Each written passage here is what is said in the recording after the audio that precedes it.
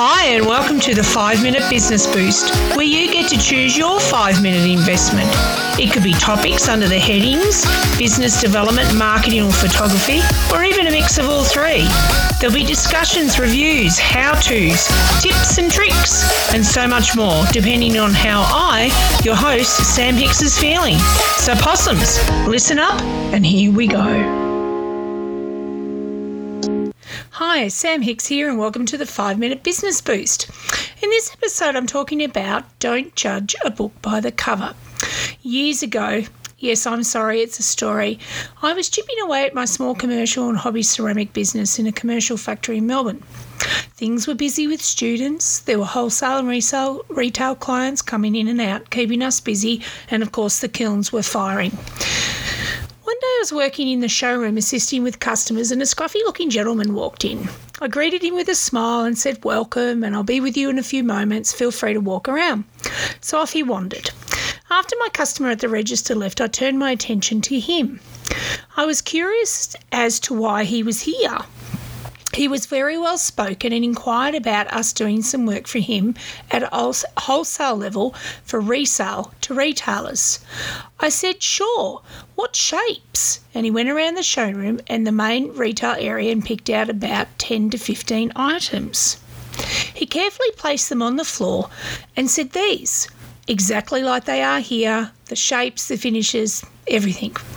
He inquired about the wholesale prices. I looked them up in our catalogues, back then it was paper, and I had prices in mind. I said, "How many are you looking for?" Meaning how many units. And he said, "Oh, I'll have 50 units of each." I stood quiet there for a moment. Yes, I know. And then he said, "Is that okay?" And I said, "Well, you realise that'll be about 500 to 750 units. Are you sure?" Because I'm thinking it's quite a large order for somebody that I don't know. And he said, "Yes, I am. I'm very sure." We talked about expectations of deliveries. We talked about timelines. We talked about packaging. I finally said the price that I'd need, and he was happy with the prices. And I said, "Oh, look, I'd need a deposit to secure the order," because I thought, well, this is going to sort out the men from the boys. With that, he took out a crumpled up checkbook. Okay, now, given it was 20-odd years ago, folks, and he said to me as he was scribbling out, "Would 50% up front be okay?" And I was a bit gobsmacked and I was very embarrassed at this stage and I said, "Oh no, that'd be perfect." With that, he presented me with a cheque and said, "I'll send a courier in 2 weeks and I'm happy to pay COD. I'm like, oh my God, this is a client from God, this is amazing.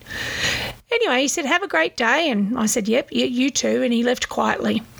He got into his car and his car was a very old, dusty and dented Mercedes, but with a wave of his hand off he went. He turned out to be one of my biggest clients regularly for 4 years. The moral of the story is don't judge a book by the cover. How many times have we quickly judged others? The old adage of don't judge a book by its cover or never judge a book by its cover refers to the idea that you shouldn't make a snap judgment on someone or something based just on their appearance alone or your initial impression without fully understanding the circumstances or their backstory. If I'd gone with my initial thought, I may not have scored another order or an ongoing one of that. And in business, you can't afford to judge books by their covers. And yet we are presented with these situations all the time. Now, I'm not saying don't listen to the gut instinct, especially if you're a female in business, as females have very good internal BS detectors. I'm just saying before you pass judgment, listen or observe for a little while longer, as initially you might be way off the mark. Now, don't get me wrong, men get heebies too. Very much so. Many years ago, we had a client that was generous and he worked with both the Moth and myself. He was very easy to work with.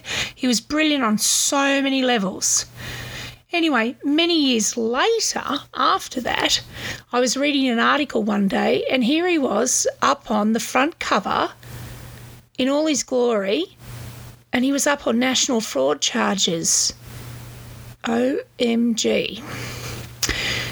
When I mentioned this to the Moth, the man of the house, he said, "Oh, when I was near him, Sam, he always gave off some negative vibes. And I'm like, yeah, sure. He said, no, fair income. He said, the hairs on the back of my neck would stand up.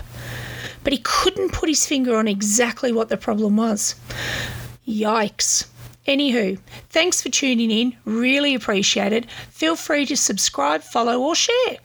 Feel free to get in contact with me, sam@samhicks.com.au, to suggest a topic for discussion. And remember, in business, anything is possible, especially in the northeast of Victoria. Until next time, cheerio.